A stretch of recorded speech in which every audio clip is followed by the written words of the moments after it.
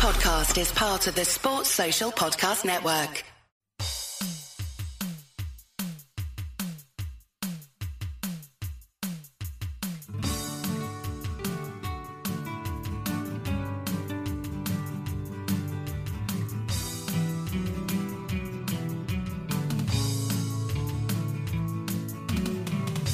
Hello and welcome to Nessun Dorma, your weekly conversation about 80s and 90s football. I am Lee Calvert, sort of your host, as we all here gently perambulate through the greatest period in football history. Thank you very much for listening to us, whether that be on Acast, Apple Podcasts, or on your favourite pod player. And thanks for those that have left us some 5-star reviews, and thanks for those that have subscribed. Please, if you are listening, subscribe, and you can have us ready for you every single week.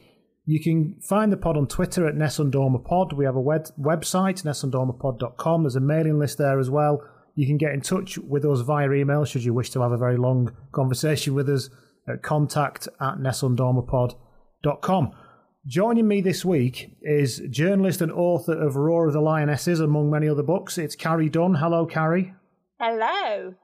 And also here is author of When Football Came Home about Euro 96, who's been with us on an episode before as well, Mike Gibbons. Hi, Mike. Hi, Lee. How you doing? Well, not too bad. Better after this conversation, I'll bet.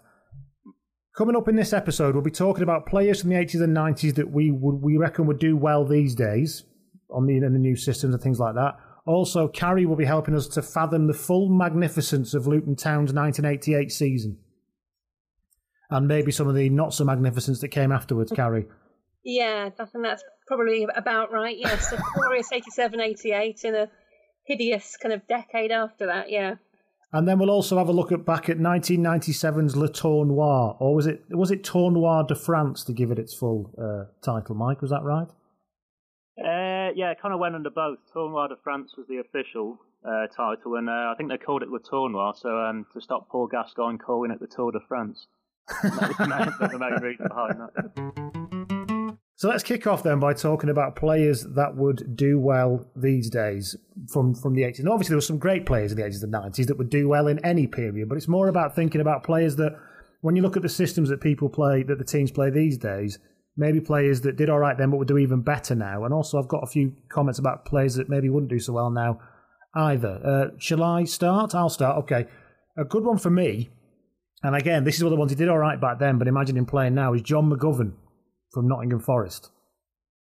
So Imagine him playing now in these kind of deep-lying midfield pairings where he wouldn't have to do much tackling, and he'd just do that thing that he does. He'd be like Pirlo, but obviously a lot less glamorous. But he didn't do much running, he didn't do much tackling, he just basically quietly run the game with 4-metre passes. That would be kind of John McGovern. Well, that was John McGovern then, maybe John McGovern now, with that slightly hunchback run that he did. Very in vogue now, isn't it? I think a lot of people notice that a lot more. What with Pirlo and other the Makelele role and all that kind of thing. Yeah, I think he'd be a lot more over the radar than he was then, I'm sure. Yeah, because he couldn't even get in the Scotland squad back then, not consistently anyway. Yeah, I suppose that was quite a difficult squad to get into, I guess. But yeah, even so, you think, was he a double European Cup winner? Was he in both of those teams? He was, and the Nottingham Forest team get a bit. They get, well, he was captain as well, wasn't he? And they get very upset because they don't feel that any of the players in that team. I don't think any of them are in the European Hall of Fame, for example. Not done at all. Even though they want people, especially people like John Robertson on the wing. It's incredible, really. Likewise, another player didn't move much in midfield. Ray Wilkins will probably do all right now. What about you then, Mike? What have you got in terms of a player that would do better now or as well now? Or well, I'm not going to go far from that Forest team, actually. I was going to go for Viv Anderson. All right, yeah. Who was the kind of prototype of the modern fullback, really. I mean, that, the fabled getting up and down, like, Kyle Walker and Seamus Coleman. But I think back then he was kind of ahead of his time. And, he was signed by Clough. Ferguson signed him later on. He played for Arsenal as well. He was in both those European Cup winning teams. Had a brilliant club career, but was just kind of wasted by England, really. I mean, they took him to 4 tournaments, sort of 2 European Championships and 2 World Cups. And they only played him at the first European Championship in 1980. And they played him in a dead rubber against Spain when England, couldn't qualify. But all those other tournaments, he just sat on the bench while, Gary Stevens or Mick Mills, were both good players, but played instead of him. And you have to, I think he would do very well now, Viv Anderson. I mean, there's such an accent on the modern game, isn't there? And fullbacks getting full. Kyle Walker, Seamus Coleman, as I've mentioned, Dani Alves.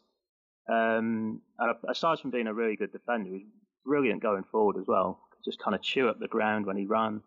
Yeah, that's kind of perfect for the modern game, I think. Because I think a lot of fullbacks now, you can kind of see that they're converted wingers in a way. Like they couldn't cut the wings, so they got pushed back to fullback. That's literally true in Antonio Valencia's case. At United, he's just been pushed back to right back. But yeah, I think now, Viv Anderson will do really well in the modern game, I think. Ironically, the thing about wingers being converted to fullbacks and doing well now, people who probably wouldn't do so well now are actually wingers. Do wingers still exist anymore? Yeah, there's a kind of that idea of being kind of nailed out to the wing and just receiving the ball and then just kind of trotting up to beat the fullback. That's a very kind of archaic. Well, if you think about Blackburn in '95, it was Jason Wilcox and Stuart Ripley. They probably wouldn't get anywhere near a league-winning team these days. That kind of player. Yeah, well, let alone, both of them got capped by England, I think. It was, football very much used to be like that, didn't it? Two wingers, you had your two hard-working central midfielders, and, maybe one tall striker and a smaller guy bouncing around him, and that was your, part of your basic 4-4-2. Was, going back to Viv Anderson, was he still at Arsenal in '88 when Luton played them in the final, Carrie, can you remember? No, he wasn't. He'd gone to United by then, had he? Yeah. Right. So that's some players that have you got somebody you think would do well now, Carrie? Well, it was going to kind of lead into the Luton thing. Okay. I've been sat on an 87-88 kick. I was going to say Ricky Hill, to be honest. Right. Going back to the kind of idea of midfielders who can completely control the game, not necessarily running their legs off, but completely wasted by England. He obviously did fantastically well at club level. But, got a handful of caps, and that was about it. But, Ricky Hill. Yeah, there's a number of players like that when you look back. There was kind of like... I think the thing with Anderson is that even though he was woefully underused by England, he wasn't underrated generally. I think people look back on Anderson as a very good player, but people like Ricky Hill, who was also woefully underused by England, you could argue, I think he's kind of... If he says a lot of people now, do you remember Ricky Hill? With all due respect, Carrie, would say, I'm not sure if I do, it's kind of... Yeah, yes. That kind of comes back to the whole kind of Luton being flying under the radar quite a lot kind of thing as well. But Ricky Hill's career makes me a little bit sad. Obviously, he came back to coach for a little while around the turn of the millennium and has basically left English coaching again. So, sad. Yeah, according to what I can read here, his last coaching job was with the Tampa Bay Rowdies up to 2014. Yeah. Yes, he was at Luton for about 2 months as manager, and it did not go well. What happened? Was it 2 months of not winning? Was that what the problem was? Or pretty much, yeah. But then it's not any different to a lot of other. I was going to say, what marked him out from anybody else? Yeah, I speak to somebody who has a team who's had a rough time for 20 years. I'm not trying to pick on you, so that's just the way it is. Yeah, so Ricky Hill, what about you guys out there listening? Have you got anybody you think who would do well now when you look at teams? Nigel Clough was another one, I think. I'm not going to talk about it too much now, but again, did okay back then, went to Liverpool. But again, imagine him in the middle of a three behind a lone striker. I think Nigel Clough would be absolutely incredible. A lot of people at Nottingham Forest, it seems. It's like I'm on a kind of Forest run. I'm not. It just seems like... I suppose maybe it's saying a lot about the fact that Clough tended to have ball players, I suppose. And it's a ball player's game now, you could say. Yeah, that's a great point. Yeah. Right then, so let's have a conversation about Luton 1987, 1988. Now, before you start, Gary, I must say I've got some affinity with all of this because as an Oldham Athletic fan, which I always have to mention every week contractually, I do feel a little bit of empathy here because around about that time, plastic pitch, unfashionable club, quirky ground. Isn't it right that Kenilworth Road, my memory of Kenilworth Road, and is it still the same, is all those corporate boxes down one side of the pitch on one tier? Yes, that's right, yes. And isn't there an entrance that goes through somebody's house or something? That's completely correct, yes. The stairs go up to someone's back garden, that's right. And is that still an entrance now? Is that still a... Yeah. Oh, that's amazing. I've never been, but that's absolutely incredible.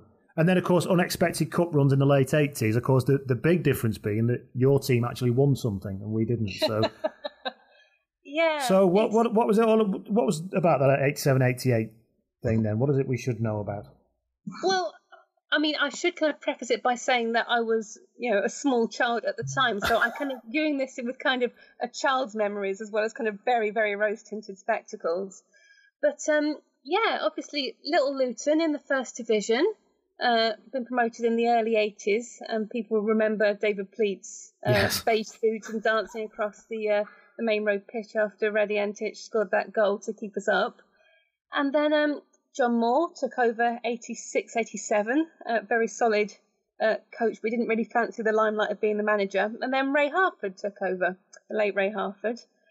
87, 88, fantastic season for Luton. A very big cup run in the Littlewoods Cup, so the League Cup, to the final. And the funny thing was, it was kind of more of a big deal for Luton that season than, say, the FA Cup, because we'd been banned from it the previous season. You'd been banned from the League Cup or the FA Cup? Yes, from the League Cup. Why? Because of the away fans ban, if I recall correctly. Oh, good Lord. Do you remember that? Was that an away fan? Now, I am going from memory here. So that was an away fans ban on all clubs, or just in that competition for Luton Town? Or it's all, no away fans after 1985, after the Millwall right. Good Lord. And so that's how I know about the entrance in the Oak Road end, because that's the away end now. But it used to be, because all sides used to be home stands, and that's where I used to sit when I first started going to matches.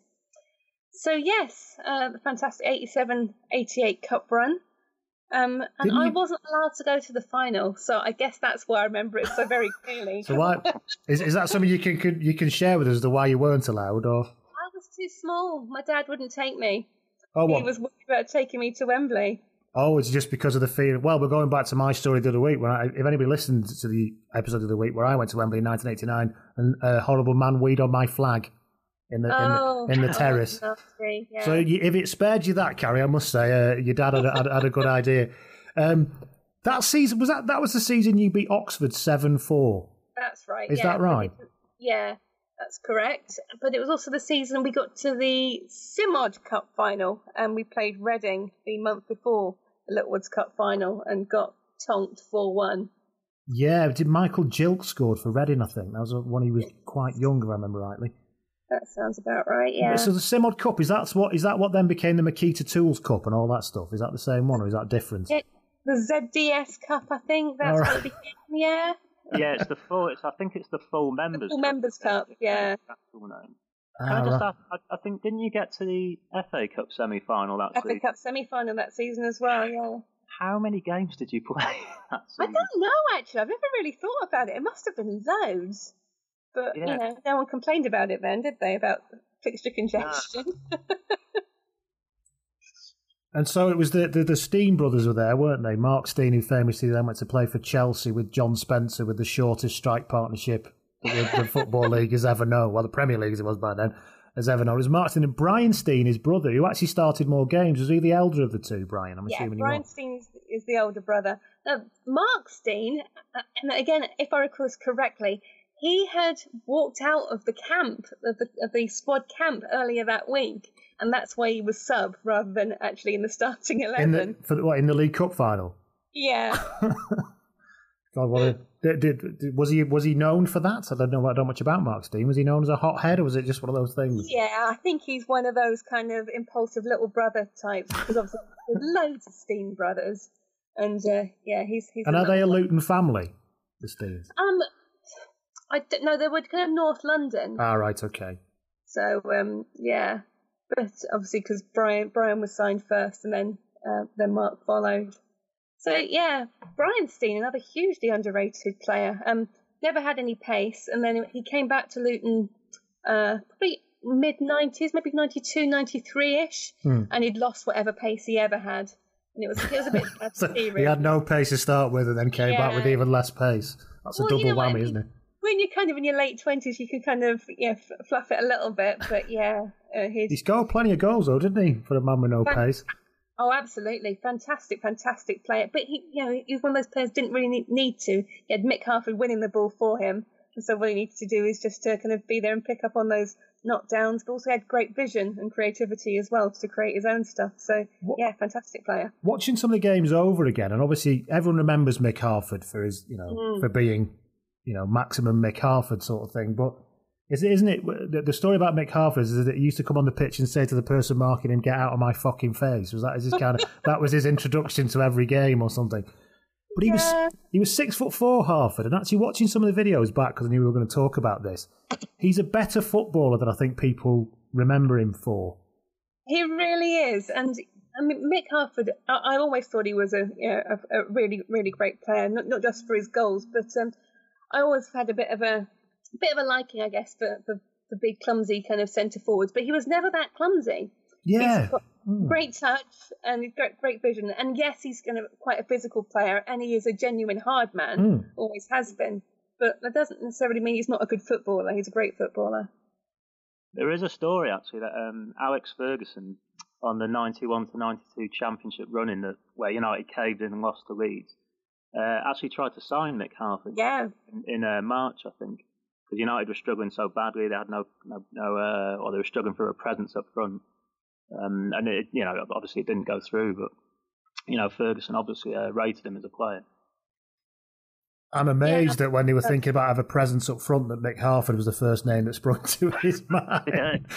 Well, he has a reputation in some circles as the hardest footballer from the 1980s, which is a very high bar. That is, yeah. You're graded on quite a curve there, aren't you? Well, yeah. I think I remember hearing a story from Wimbledon that when he signed for them, he was the only player ever to not go through the crazy gang initiation. Because he just refused. I love that. I don't think they're dead. Yeah. I think so, yeah. I love the idea. That's great. So you beat Oxford 7-4. That game is on YouTube, by the way, if anybody is out there. Look at it's just balmy, that game. Just goal after goal just keeps going in. And the plastic, I'll always love the plastic pitches because of Oldham. And I think there's more made of the advantages that it gave than others, but some players were definitely better at playing on it. Oh, absolutely, yeah. And if you look at to talk about the League Cup final then, because that was obviously the big event of the year. First of all, I must say there were two absolutely beautiful football kits on show in the sunshine that day. For kits to look like that again. Yeah, very straightforward, very plain, exquisite. Plain, shiny V-neck, 3 stripes down the arm. What more do you want from a football? Some of the Luton defending, by the way, that day was absolutely priceless, and by that I mean you literally would be upset if somebody charged you money for it. It was so awful. It's an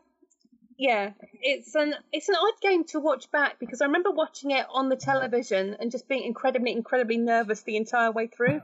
So watching it now in kind of retrospect, it's kind of weird because I know what's going to happen, but I still get those nerves coming back. But it's a funny thing that I don't know if you've ever had that, Mike, and I've had it when you watch sport back again, where you do get swept up in you will it to have. Well, you won't want a different outcome, obviously, there with that carry. But I've watched loads of games where I'm willing them for a different outcome, even though I know exactly what the outcome is. It's madness. It's a particularly human football fan thing, I think. Yeah, I think so. Yeah, if you're watching your own team as well, I think it's muscle memory. I think you just kind of tap into how you were reacting on the day. David Rocastle in that game, Lord rest his soul, obviously. But my word, that was quite some dive he pulled off in. Oh, it's terrible. Thank you. It's a spectacular. I've bitched about it for the past 30 years. No, it's fine. He is honestly. Literally nobody touches him, do they? God bless him. But yeah, he goes straight down. What I can't understand is, and nobody here is an Arsenal fan, and I don't know about it enough, but why did Nigel Winterburn take the penalty when Michael Thomas had been taking them all year? Well, I think that was Winterburn's first ever penalty for Arsenal. I don't know if it was just a mass abdication of responsibility, but it was incredible. And that the last 20 minutes of that game, there's more in that 20 minutes than some teams get in an entire season. The amount of chances, I think Arsenal hit the post and then hit the bar. Alan Smith was through one-on-one and missed. Martin Hayes missed another great chance. They missed a penalty, obviously. And was there, I think, 3 goals in the last 20 minutes? But it was just the last 20 minutes alone is just like some highlights reel of a great game that would go up first on Match of the Day. It's unbelievable. To be fair to Nigel Winterburn, I don't know why he took it, but actually it was a decent penalty. But I must say that Andy Dibble pulled off probably one of the best penalty saves I've ever seen. It is. It's a great save. It's an incredible save, yeah. And remember, Dibble wasn't the first choice goalkeeper. I mean, you mentioned the poor defending. I think probably that's part of the shakiness and kind of particularly the early stages. Like obviously, Les Seeley was first choice goalkeeper and he wasn't fit. So Dibble played like maybe his 5th or 6th game of the season or something at Wembley in the League Cup final. That's amazing. But yeah, it is an incredible save, an absolutely incredible save.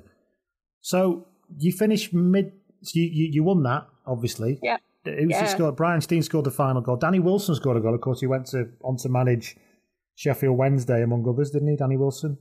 Did, yes. A stooping header from one of the shortest players on the pitch. He didn't score many with his head, did he?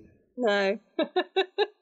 What's another thing you noticed watching those games back as well is how Brian Moore was commentating on it because ITV had the League Cup, didn't they? Yeah. And it's how composed Brian Moore was the whole time. There's no screaming abdabs, is there, from commentators back then? Not really, maybe there was, but not from Brian Moore anyway. He just didn't do it at all. No, he's very calm and assured, isn't he, Brian Moore? I can't remember an occasion where he would kind of completely lose a goal. One thing just on the equaliser, actually, that Danny Wilson scores. In Arsenal circles, that's always blamed on Gus Caesar. Yes. Who kind of gives the ball away. And it's kind of, the urban myth is that he tripped over his own feet, but I think he was actually clipped as he was running to kind of retrieve his own mistake. I mean, to me, on the kind of replays and things, that looks like a foul. It looks like a foul to me as well, it must be said. Yeah. I mean, but it's basically the mistake that finished Gus Caesar's career, effectively. I mean, there's a great bit in Fever Pitch, the kind of short chapter that's on this particular game, about Gus Caesar and about, hopes and dreams and aspirations of making it and then having them all crushed in a horrible public humiliation, which I reread by way of research for this. It's a fantastic bit of a great book. But that poor Gus Caesar. Yeah, indeed. So you won that, didn't you? Yes. Obviously. So a 3-2 win. So Brian Steen scores in the very, very last minute.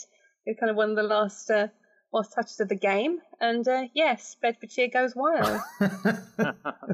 Has it gone wild into the same level since? No, I don't remember kind of having a parade to that extent or being that kind of excited about a trophy, because that's our first kind of major trophy win. Obviously, won league championships, second division, third division, but that's like a proper cup, and we won it. And it still was a proper cup back then as well, wasn't it? Yes. It was secondary to the FA Cup, but it was still a big deal, wasn't it? The League Cup. Oh, absolutely, yeah, a huge deal, yeah.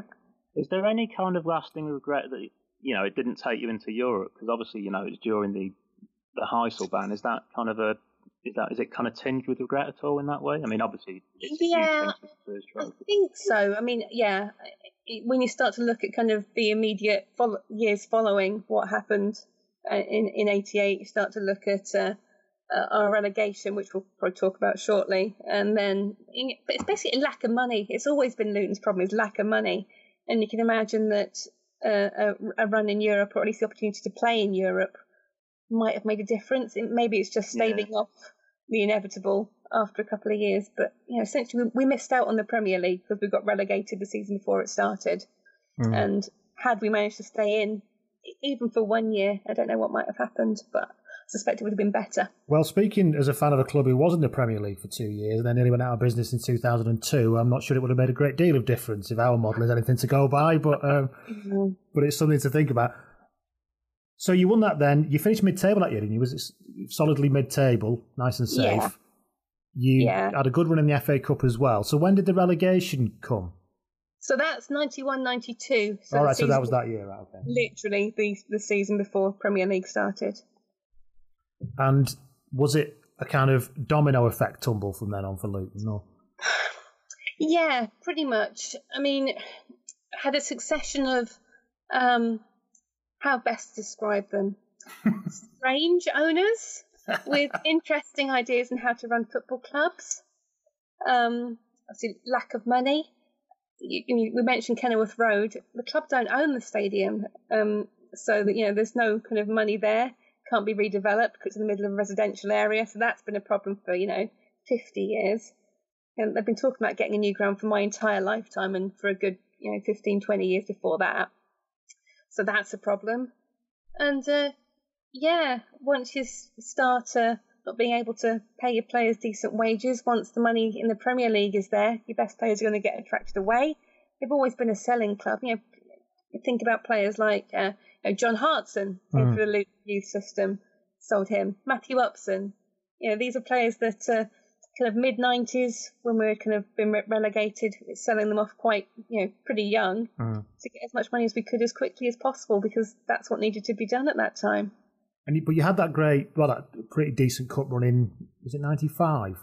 94, 94. Yeah. And that was the John Hartson, Scott Oakes. Yeah. That was some good stuff. But Chelsea in the semi-final.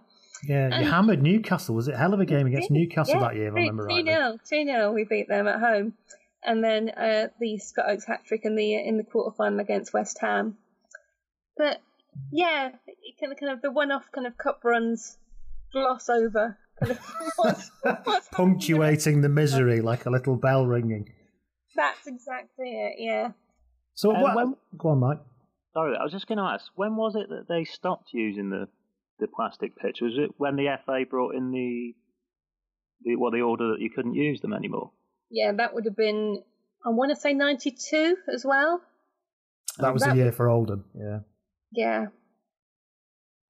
Because there used to be a thing about, plastic pitch was a derogatory term, I think, in the media. They're actually called all-weather surfaces, I think, was their official title. But you would think, that kind of smooth, flat surface would suit, ball-playing teams. But Liverpool, in particular, always seem to kind of struggle on plastic pitches. They often struggled against Luton. But, for anyone listening to this who's under 30, when we say plastic pitch, not plastic as in like the 3G they have now. It's literally like, it's like a hockey pitch, isn't it, basically? Covered in sand, yeah. Every leisure centre's got one. Yeah, pretty much, yeah. And everyone's ripped their leg open on it playing midweek 7-a-side or whatever. Yeah, it's interesting now because the 3G, and if you look at rugby now, most of the top clubs have these hybrid pitches now, which are a combination of plastic, I suppose, and grass. In a way, they were probably 20 years too early. Because who else had them? QPR had one, didn't they? We had one, Oldham had one. Yeah, Preston did. Preston had one. Yeah, QPR had the first one, I think. Didn't that was Venables' idea, wasn't it? Yeah, it was all about getting better footballers, effectively. Yeah. Okay, so that was... Whatever happened to Scott Oakes? He looked like he was going to be a proper player. He got injured. I think he's still kind of playing non-league level, or he was up to a couple of years ago. I saw him in a local kind of charity game thing. Yeah. Was he still skinning people and using both feet magnificently like he was back then? Not to the same degree. I think it was a knee injury that did for him, so it hasn't got quite the same movement. But yeah. That's the thing with watching old footballers, though. They've still got something there, haven't they? They still know how to use the hips and the body properly, don't they? That's the thing. They always stand out. Because your pace goes, but your kind of class doesn't, does it? And a kind of link. You're a United fan, aren't you, Mike? Yes, I am. Yeah. And of course, there's a link between the Luton team of '88 and United in '95, isn't there? Which is Tim Breaker. Tim Breaker, yeah. Because Tim Breaker was in that Luton team, and then Tim Breaker with his magnificent cheating in the West Ham game versus United in '95. Well, exactly. I prefer to remember that Luton team for Les Seeley, who of course, yes, effectively, Les Seeley. Yeah, helped turn the whole ship round in 1990. Oh, well, the less said about Tim Breaker. Can I just ask Carrie, actually, if you didn't go to the final in '88, did you go to the '89 final? I did, yes. Oh, right. How was that? I think my dad was probably right the previous year. I was too small to really see very much. But I think I just made such a fuss about it in the intervening year that he just kind of gave in. But it's funny what you said, Lee, about the incident with the flag. Because I remember we parked and we got out of the car and I had my scarf and stuff, and I looked over to the side by the wall and I was like, what's that man doing? And my dad was like, no, don't just look away. And obviously now I realise what was happening. Yes, gentleman relieving himself in the wall of the car park. Yeah, 'twas ever thus. 'Twas ever thus. So there you go. Go on. The final itself, all I really remember is Mick Harford's goal. So he kind of opened the scoring. Then after that, it was rapidly downhill. Yeah, that was Forest, wasn't it? I think yeah, that's right. One. Yeah. That was when Forest basically dominated every cup one year or another for about 10 years. Let's talk about Le Tournoi 1997, shall we? Now, the first thing about this is, I'm not going to talk about that free kick. We'll come on to that in a minute. But I suppose, Mike, it's probably worth just giving a background as to what it actually was. For those people who can't remember what it is, I got misty-eyed about it because, what was it? Okay, well, what it was essentially is a forerunner of what's now the Confederations Cup. So basically, 1 year before you host the World Cup, you have this kind of friendly tournament where the host nation, they get to try out the stadiums, the infrastructure of the cities, all this kind of stuff. I mean, for most modern World Cups now, loads of the stadiums have been rebuilt or built from scratch. So it's just a chance for the hosts to kind of test their organisational levels, I guess. And England were actually involved in one of these in 1993 as well, for a World Cup they then didn't qualify for. So they went to the 1993 US Cup, where I think they played Germany, Brazil, and the United States, and just played terribly, basically because they were pissed for the entire time.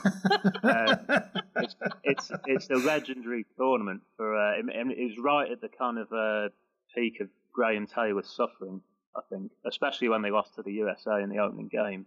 Oh, that was the famous Alexi Lalas header, was it? Was that one? Yeah, the Lalas header. Yeah, I remember now. But, if you read or hear Paul Merson's accounts of that trip, whenever he's asked about it, he just kind of looks off into the middle distance and just kind of reminisces about what an absolute beano it was for all the players. They didn't take it seriously at all, no. And they lost accordingly. But by the time '97 came around, obviously they're being managed by Glenn Hoddle. Very different style of management, and very much, all business by that point as well. The hijinks of that Taylor era, and the Venables, the pre-tournament, pre-Euro '96, dentist chair and all that, yeah. Yeah, they were sort of consigned to history. But so England were in this tournament with Italy, Brazil, and France. So in terms of the competing teams, quite a high-profile tournament. But in the grand scheme of things, not really laced with any meaning, but it did become laced with meaning after England won it. As it does with our media, yes. Yeah, in the mind of it. Yeah. The interesting thing is, as well, of course, the World Cup is protected as a free-to-air tournament, isn't it? That's the kind of sacrosanct thing, whereas this wasn't. It was all broadcast on Sky in '97. So there's something out there. It also helps you can get a few more quid in the coffers by doing it that way.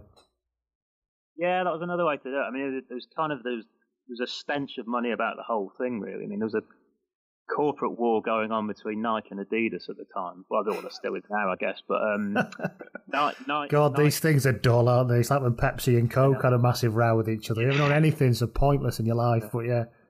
So Adidas had 3 players at the tournament: Beckham for England, Del Piero for Italy, and Zidane for France, who wearing their brand new fangled Predator boots. And Nike had bought the Brazil team, basically, in 1996. And it came with all these kind of guarantees for Nike that they would be able to set up a certain amount of exhibition games a year. They'd be entered into as many tournaments as possible. Brazil, they had to release, or not release, but have available a set core of high-profile players. Wow, I didn't know that. That's really interesting. Yeah. So they played. I think they played 24 internationals Brazil in 1 year, and basically Nike had their teeth into the Brazil national team so much that after they lost the final in '98, the Brazilian government ordered an investigation into just how far Nike were into things. Did they force Ronaldo to play in that final when he had the convulsive fit? All of that kind of stuff. What about these homeless people you've cleared off the street? Never mind that. We're having a government investigation into whether Ronaldo was forced to not play to play that game. Right, yeah. But no, it was around the time of that. You remember that advert in the airport where all the Brazilian players were doing, with the music, yes. Yeah, with the music and the keepy up. Yeah, it was very much at the height of that. But actually, Brazil were world champions then, so they didn't have any competitive fixtures. They didn't have to qualify. It was only whenever the Copa America came around, really. But yeah, that kind of underlying the whole thing and all the way up to the 98 World Cup was this, Nike versus Adidas thing in the background. So will there be a Confederations Cup in Russia this summer? 2017? Or has there been one? There was one in the summer just gone, which Germany won. They beat. Did they? They beat Chile in the final, I think. Yeah, so I mean, it's every. Oh, you're right. Germany won, Chile 0. Just looked it up in Russia. There, see, completely passed me by that. Just shows how much I watch modern football, doesn't it? Yeah, it's not the highest profile tournament until the day comes when England send a team. And then all the bunting will be out. The bunting cannon will be firing stuff into the air. Yeah. Quite ominously as well, Russia, I think, went out in the first round of that, so it doesn't exactly bode well. But then we've got to get through the Qatar one yet. So, oh, God, yeah. I don't think they'll fare any better either. So that's what the whole background. I had no idea about the Nike thing. I didn't know that at all. So yeah, I mean, it was a huge, thing after the '98 World Cup, particularly because the whole conspiracy about, they entered a team sheet.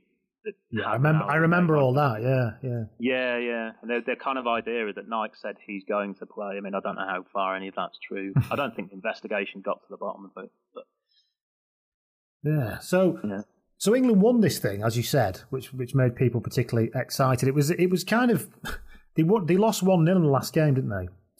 To Brazil, was it? Yeah, they lost to Brazil, but they actually won it in 2 rounds of games. So they won their first 2 games, and every other game in the group was a draw. So by the time they went into the game against Brazil, they'd already won the tournament. But then Brazil turned up in the last game and then just rolled them over really, really easily, and just kind of showed where the sort of true power in world football lay. But then afterwards, after England had won it, I mean, you couldn't shut Glenn Hoddle up about it for a long time. I mean, it became. I mean, the big teams were there, weren't they, to be fair? And they were putting pretty solid teams out. If you look at the Italy team, it was Albertini, it was Vieri, wasn't it? It was all the kind of decent players at the time. Yeah. And France had to take it seriously as well. They were the hosts. I think the main benefit for England was that they were in a World Cup qualifying group with Italy at the same time. And they'd lost the first game in the group, which was before the Tournoi at Wembley, to Italy. That was the 1-0 when Zola scored, was it? The 1-0 was Zola, yeah. So it's kind of a case of lose the battle, and then they won the kind of phony war in France, where they beat Italy 2-0. And that kind of, a lot of the players and Hoddle, I think, sort of credit that with giving them the confidence to go and get a very over-celebrated 0-0 draw in Rome, I think. But, what I remember about that Zola goal at Wembley was that, I think, wasn't that the game that Hoddle had switched to 3 centre-backs for the first time, I think, or very early on, and Zola just ran straight in between Campbell and and Southgate. I think he just picked the line between the two of them and scored. I'm going completely from memory here, so I'm willing to be corrected, but that's what I remember happening. I think he'd always played 3 centre backs, Hoddle. It was an extension of what Venables had been doing at Euro '96. But I mean, the big problem with that goal was that I think David Seaman had to pull out of the game maybe the day before or something like that, and they played Ian Walker in goal, and he got beaten with a really easy shot at his near post. He also picked Matt Letizia for that game, and it was meant to be a secret. No one was meant to know until an hour before when the teams were put in. And Matt Letizia rang his brother, and then his brother rang Guernsey Radio or something like that, and kind of announced that Matt was going to be in the team a couple of days before, and then the secret was out everywhere. So it was, Yeah, you don't imagine Ian Walker inspires a lot of confidence still behind your back four, does he? No.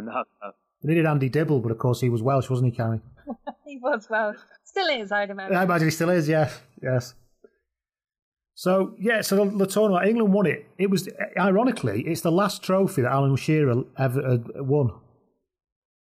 Really? Is that right? Holding the Le Tournoi thing above his head was the last trophy he won, I think, in '97. It would be actually that was probably the last of Alan Shearer you saw in his absolute pomp, because I think 6 weeks later he broke his leg in a pre-season game. Yeah, was it? Yeah. Was it? I think it was his cruise ship. Yeah.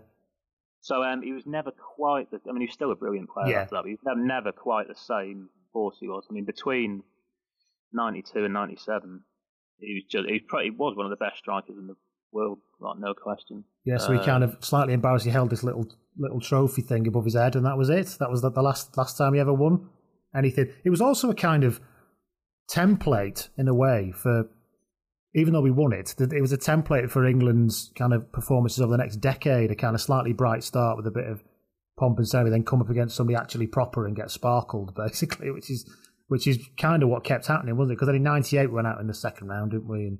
And we had the Keegan debacle, and then Ericsson came along and just got us to the quarterfinals, and we'd all be frustrated and angry all the time. Yeah, I think England are great, when they, they need to qualify and they need to get through a group, and if it goes down to a decider, they can generally get through it. But then when push comes to shove and you have to play a decent team, that's generally when the run kind of rather abruptly ends. Paul Scholes had a very good tournoi, if I remember rightly. It was kind of one of his coming-of-age type tournaments, in my memory. Oh, sorry.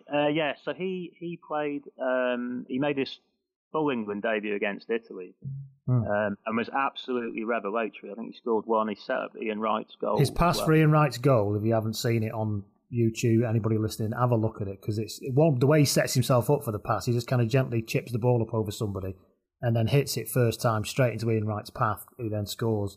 And then he scores an absolute, pretty semi-screamer of his own as well. It's really, really good play. Yeah, it's an absolutely brilliant ball. And also, the other thing about that is as well that Paul Gascoigne was on the bench for that game. And it was kind of the first time you could really see like an England midfield or a future of an England midfield without Gascoigne in it. It took another year for Gascoigne to get dropped just before the '98 World Cup, but his career and his life, in fact, were kind of unraveling pretty quickly after Euro '96. But it was the kind of emergence of Scholes was like that was the first time you could see, well, after years and years of like hoping Gazza would be fit and hoping he would come back from injury in time, you could see a kind of future, with England without Gascoigne in it, I think. Yeah, because I think Scholes did take Gascoigne's place in the '98 World Cup squad eventually, didn't he? Yeah, effectively. A lot of people seem to forget that about Scholes because he was shunted out to the left by Ericsson. But before that, in the centre of midfield for Hoddle, and then for Keegan, and then early on under Ericsson, he was absolutely outstanding in midfield, Scholes. I think by the time he got to 35 caps, he had 13 goals for England. And Ian Wright didn't go to France '98, did he? No, he didn't, no. I remember him after the Italy draw, because he played in the Italy draw that got us there. I remember him in the post-match interview sort of saying, please take me to the World Cup, Galadwell, please. With the kind of dignity Ian Wright normally summons up at these moments. But at the Tournoi, there was a huge fallout between Glenn Hoddle and Liverpool, because Liverpool pulled out Steve McManaman and Robbie Fowler. Right. And Hoddle kind of gave them both barrels in the media and said, well, if you pull them out, then, there's no guarantee they're going to go to the World Cup. In fact, they've just damaged their chances. And Fowler didn't end up going. He was injured anyway, but McManaman did go, but it was just, I think he only got 15 minutes. He was consigned to the bench, and that's only 2 years on from being one of the best players at Euro '96. So it was also a little window into Hoddle's rather obtuse man management tactics, and the way he dealt with things through the media, which was often quite clumsy. I remember when Hoddle finally lost his job before Keegan, and a lot of people were saying then he may come back and get the England job again. I remember that being quite a thing at the time, sort of saying, because he was still very young, wasn't he? And it was all, he'll learn lessons, he'll go and get a good job somewhere, he'll develop his experience, and he'll come back.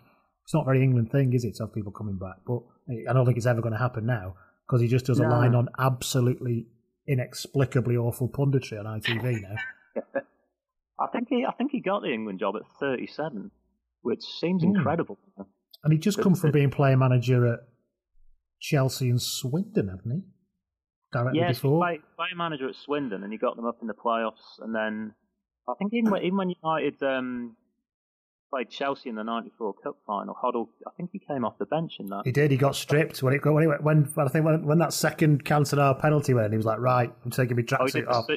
He did the Superman thing, didn't he? Where he just kind of... Yeah, he's like, right, I'm coming on. Yeah. I'm coming on to spray passes all over the place and make no difference. But very, very young to get, a job that big that early. I can't imagine. I guess Southgate got it quite quickly, but he's kind of embedded in the FA, isn't he? But Hoddle was a bit, when you look back at it, was a bit more of an out there. Well, it was still a job that people wanted back then. Nobody wants it now, I don't think. Well, people used to canvass for it. You can't give the thing away now. It's awful, isn't it, really? So let's talk about that free kick then, because you can't talk about the Tournoi without that free kick. Roberto Carlos versus Italy. I still think it was basically just completely jammy. He just leathered it one and it somehow did something odd. I've never seen a ball do that before or since, really. Well, I don't know if this is true, but there's a theory someone told me that if you place the ball down with the, you know, where the adapter valve goes into the ball. Yeah, I've heard this one as well. Yeah, if you have that facing, if you boot through the back of that, it creates some kind of, you know, variation while the ball's in the air. I mean, I'm kind of torn. I think he literally just wanted to hit it as hard as he possibly could. Shanked it. It started going out towards the North Sea and just kind of lashed back in. I mean, it's from there's a great view of it, and you can get it on YouTube, from behind one of the goals. Yeah. Sort of looking right down it. And yeah, it is. It's an absolutely incredible. Fabian Barthez' face is the kind of best bit about it, as he just kind of looks as if it's going wide and suddenly realises it's curving back in, and there's obviously nothing he can do about it, but also can't believe that it's just happened. It's one of those, I think. It's like with a lot of stuff with this. It's like, could you do it again? And although he did hit good free kicks, Carlos, he'll never hit one like that again. I think it was just a freak, I think. Yeah, I think he tried to do that outside of the boot one quite a few times, and he never really caught one like that. I've certainly never seen a similar free kick from him. But that was him then for the rest of his career, the great free kick expert. He scored about five free kicks, I think, in his whole career. But still managed to amass a load of caps for Brazil, because he was actually a decent fullback when everyone became the free kick thing. Oh yeah, he was a brilliant player. I mean, for all the kind of Nike-led hype about that Brazil team, they did have some pretty exceptional players. France, that was the kind of template for their 98 team. And Christophe, I always find it hilarious, the stories about Christophe Dugarry, that he was basically only ever there because he was Zidane's mate. I think Dugarry is a pretty decent player, but the French forwards actually in that Tournoi squad, it was only Dugarry out of the 5 that actually made it to the World Cup. And this is only a year before the World Cup, so they hadn't at this point found Thierry Henry or Trezeguet or Anelka. They had real trouble kind of finding. They had Stéphane Guivarc'h. That's how desperate it was. Yeah, well, he played the final, didn't he? Yeah. A bit of a nightmare, and then a pretty terrible time at Newcastle off the back of that. But have you ever heard the quote from Patrice Evra about Christophe Dugarry? No, go on. He said, "I think Dugarry is the only person in the world who knows the number of pubic hairs that Zidane has on his family jewels." That's nice, isn't it? Yeah. Yeah. So obviously, they're not friends then. Obviously not, but I don't know whether that's just because Evra. But given the fact that as we record this last week, Patrice Evra's been banned for karate kicking one of his own fans in the head. Yeah, he's not had a great week. He's not had a great week, but maybe is it just that Evra's just a bit like that, or does it give something more away about the wider squad's feeling or French professional football's feeling about Dugarry's international career? I don't know. Yeah, I think Evra, he also, at one of the World Cups, he had a big go at Lilian Thuram as well. I can't remember what it was over now, but yeah, it's something to do with it. Was the 2010 World Cup where France went out in the first round and they're all fighting with each other and they all hated Domenech. And Evra, he's not one to keep his opinions to himself. Let's put it that way. No, Lilian Thuram's had quite interesting retirement. Lilian Thuram. In 2011, he curated an exhibition at the Musée de Quai Branly entitled "Human Zoos: The Invention of the Savage." Wow, whereas we've just got Robbie Savage. Yeah, that's not a sideline you often hear from a footballer. No, and he takes part in demonstrations in favour of same-sex marriage and started a foundation which tackles racism. Fair play, Lilian Thuram. Not only a fantastic defender, and an unorthodox footballer's retirement. Well, he sounds like he can overcome any criticism Patrice Evra throws at him. Yeah, so there you go. Le Tournoi, 1997, a bit of a reminder of what that was all about and what it meant for England. That will probably do us for this week. Thank you, everybody, for joining in. Thank you, Mike, for coming along and offering your opinions. And thank you, Carrie. Thank you. For priceless Luton Town information. And thanks, everybody, for listening. And hopefully we'll speak to you all next week. Thank you. Goodbye. Sports Social Podcast Network.